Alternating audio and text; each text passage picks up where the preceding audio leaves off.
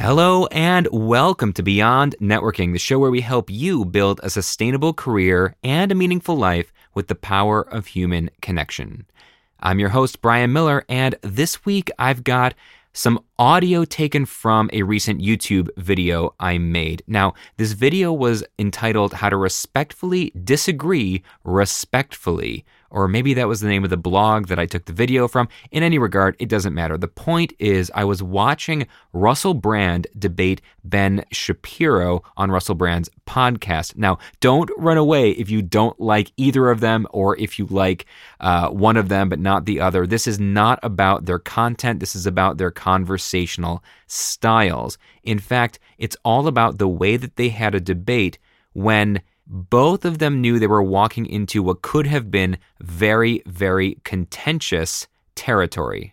But as you'll hear, it wasn't. It was calm, considered, reasonable, and really just kind of a joy to watch two people on completely opposite sides of a political and often social spectrum have such a productive conversation in a very divisive world. So, here you go. This is the audio taken right from the YouTube video. If you would prefer to actually watch it on YouTube, you can always go to youtube.com/BrianMillerMagic or click the link in the show notes of this episode. Enjoy. I don't know about you, but when someone says, I respectfully disagree, what they usually mean is, I'm about to rudely argue with you until we're both angry and nothing's been accomplished. We're living through one of the most polarized periods in modern history, made worse by the ubiquity of social media, the 24/7 news cycle, and the destruction of trusted sources on both ends of the political spectrum. Socrates believed in knowledge through discourse, but discourse as a respectful intellectual pursuit has lost its cachet. Then again, Socrates was put to death by poison hemlock for pissing off everyone in Athens with his relentless questioning, so maybe respectful discourse is more of a romantic ideal than a lost art. I was thinking of the immortal words of Socrates, who said, I drank what? Still, I don't remember conversations being so tricky to navigate, disagreements so volatile, until just a few years ago. Which brings up the point of this video. Is it still possible to respectfully disagree? And if so, how? Honestly, I was losing faith. But then I watched Russell Brand debate Ben Shapiro on Russell Brand's podcast, Under the Skin. What could have been a mess was instead a calm and considered discussion on a range of topics. So let's take a brief look at how these two intellectual heavyweights on opposite sides of the political spectrum managed to respectfully disagree so productively. And whether you side with either of them or neither of them isn't the point of this video. I'm interested in their conversational strategies, not their content. Let's call this first section, Hey Look, an elephant. If you know you are going to disagree with someone, address it head on. Russell Brand invited Ben Shapiro onto his podcast. He was absolutely aware that they disagree on a host of fundamental issues, and both were prepared to have those conversations. But instead of just diving into a 2-hour heated debate, Russell immediately pointed out the elephant in the room.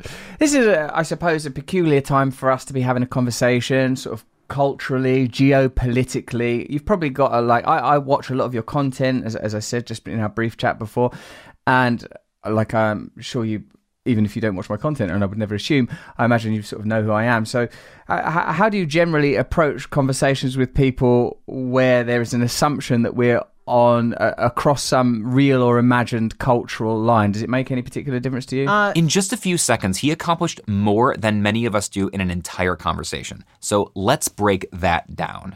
Technique number 1, affect gratitude. The first thing Russell Brand said was, I watch a lot of your content. Brand knows that one of the highest compliments you can offer a content creator is that you watch, read, or listen to their work. Attention is an increasingly scarce commodity, so Russell Brand puts Ben Shapiro in a place of gratitude by implying that his content is worth his attention. Whether Brand agrees with Shapiro's content or not isn't the point of this technique. He's merely saying to him, your content is worth my attention. That inspires gratitude.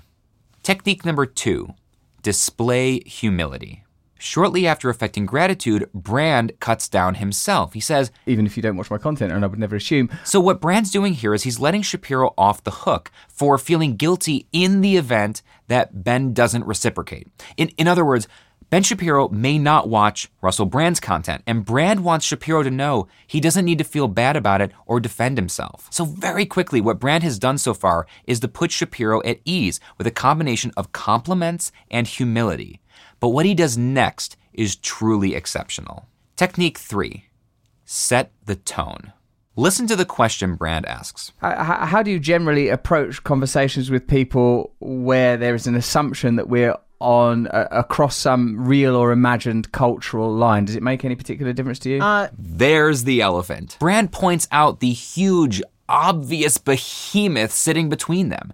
He calls it out and then directly asks Shapiro how he likes to approach these situations. What Russell Brand is doing here is world-class perspective getting. If you've watched my speeches, listened to my podcast, or read my book, you have heard me talk about perspective taking, which is the ability to see the world from the point of view of another person. The problem is when we try to take someone's perspective by simply imagining things from their point of view. Now, that's a useful creative exercise, but it often leads us astray because we are not, in fact, mind readers. I'm going to read your thoughts. A far better approach might be called perspective getting, which is simply asking someone to describe their perspective to you. I recently spoke with Dr. Caitlin O'Connell, a renowned expert on animal rituals, on my podcast Beyond Networking. Dr. O'Connell described how elephants will place their trunk, their most vulnerable asset, in each other's mouths. That's a very trusting thing because the other elephant could bite their very sensitive trunk. So that trusting behavior is something that's very ritualized and it's a very reverent thing. Russell Brand is about to spend 2 hours debating controversial topics that he and Ben knowingly disagree on. But by asking Shapiro how he'd like to have that debate, Brand places his trunk in Ben's mouth. It was a masterstroke. The second section of this video is called Seeking Out Shared Beliefs. Lately, it seems no one can agree on anything, no matter how big or small. But the truth is, even your worst enemy probably shares more common beliefs and attitudes with you than not. I think of my friend Ami Dar, the founder and executive director of Idealist.org, describing his teen years in the Israeli army. One day, he was stationed alone in a watchtower observing Syrian soldiers across the fence. Here's how Ami described it. And I don't know if the Syrian soldiers in the distance in this valley, they had a few hours off and they were playing soccer. I could even hear some laughter coming up sort of across the mountain. And there was something in that moment that completely humanized them in my eyes. And this is, again, hard to explain if you haven't been there, although right now we're all so polarized that maybe this makes more sense. When you grow up in a conflict zone or in a polarized society, it's very natural to dehumanize the other side. If you saw them as human as you are, it'd be very hard to fight them. You can fight them because they're not exactly human. And suddenly I have this flash and I think, wait a second. If I want to join them now, there would also be some guys there that might share their socks with me and some others that wouldn't. There might also be the same kind of good guys and not that I have in my unit. And in that sense, this whole fence between us is running the wrong way. Debates tend to center around one tiny area of human experience, which we magnify and extrapolate from until we're blue in the face. Much of that wasted energy can be avoided by deliberately and openly finding areas of common interest. Which leads us to the fourth and final technique in this video. We're the same, you and I. At least 4 times during their conversation, Russell specifically called attention to something he and Ben Shapiro had in common. One of the areas where I reckon you and I perhaps have a lot in common, obviously, we've both got families. I feel your family's pretty young. Diminishing the role of religion in cultural life is probably something where you and I would have a lot of common ground. This is one of those techniques that's simple, but not easy. It takes a lot of self-confidence and self-assuredness to reach out across the fence and shake hands with the enemy. But in doing so, Brand keeps the debate from spiraling out of control, letting emotions get the better of either participant or devolving into personal attacks. Then you can each calmly and reasonably discuss the tenets on which you diverge, which end up feeling minor in comparison to how many things you've already agreed on. It's a beautiful technique, and Russell Brand does it masterfully. We cannot meaningfully disagree with someone without a shared set of assumptions. There must be a foundation on which we agree, a bedrock of facts or assertions for us to diverge from. What's lost in so many debates these days is an outright acknowledgement of those facts, or even an attempt to discover them. Connection is not about agreement. Connection is about understanding. It's clear Russell Brand and Ben Shapiro do not agree on many important topics. But by affecting gratitude, by displaying humility, by setting the tone and seeking common ground, Brand created an environment in which all participants could engage in a meaningful debate. They may never be best friends, but I bet they could share a cup of coffee without coming to blows. Hopefully soon we can move all of society back to the agora. Poison hemlock notwithstanding. I drank what? If you want to stop cringing and start connecting, I've got an incredible resource for you. 7 ways to talk to anyone without looking like an idiot. You can grab it for free right here at softskillsarehard.com. What topics do you want to hear me discuss? What questions do you have about human connection? Put those in the comments down below. If you found this useful, hit the like button, subscribe for more content, and I will see you in the next video. Well, that's it for this week's episode, and I want to hear from you. Are you enjoying these short solo episodes in between seasons? Hit me up on Instagram at The Connection Magician, or hit me up on LinkedIn. Just search for Brian Miller, and you'll find me no problem there. Send me a DM, send me a message, send me an email. Let me know if you're enjoying this and what kinds of topics you want to hear me discuss in the future. Plus, I also want to know, are there guests that you want to hear, even if they're big name celebrities that you think are totally out of reach? I bet we could get a hold of a few of them.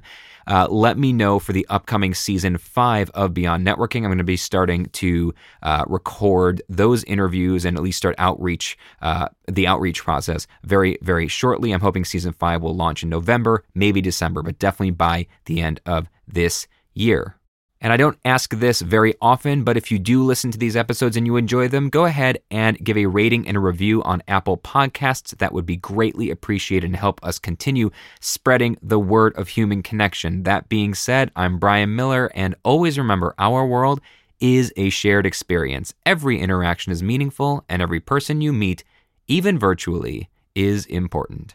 And I'll see you soon.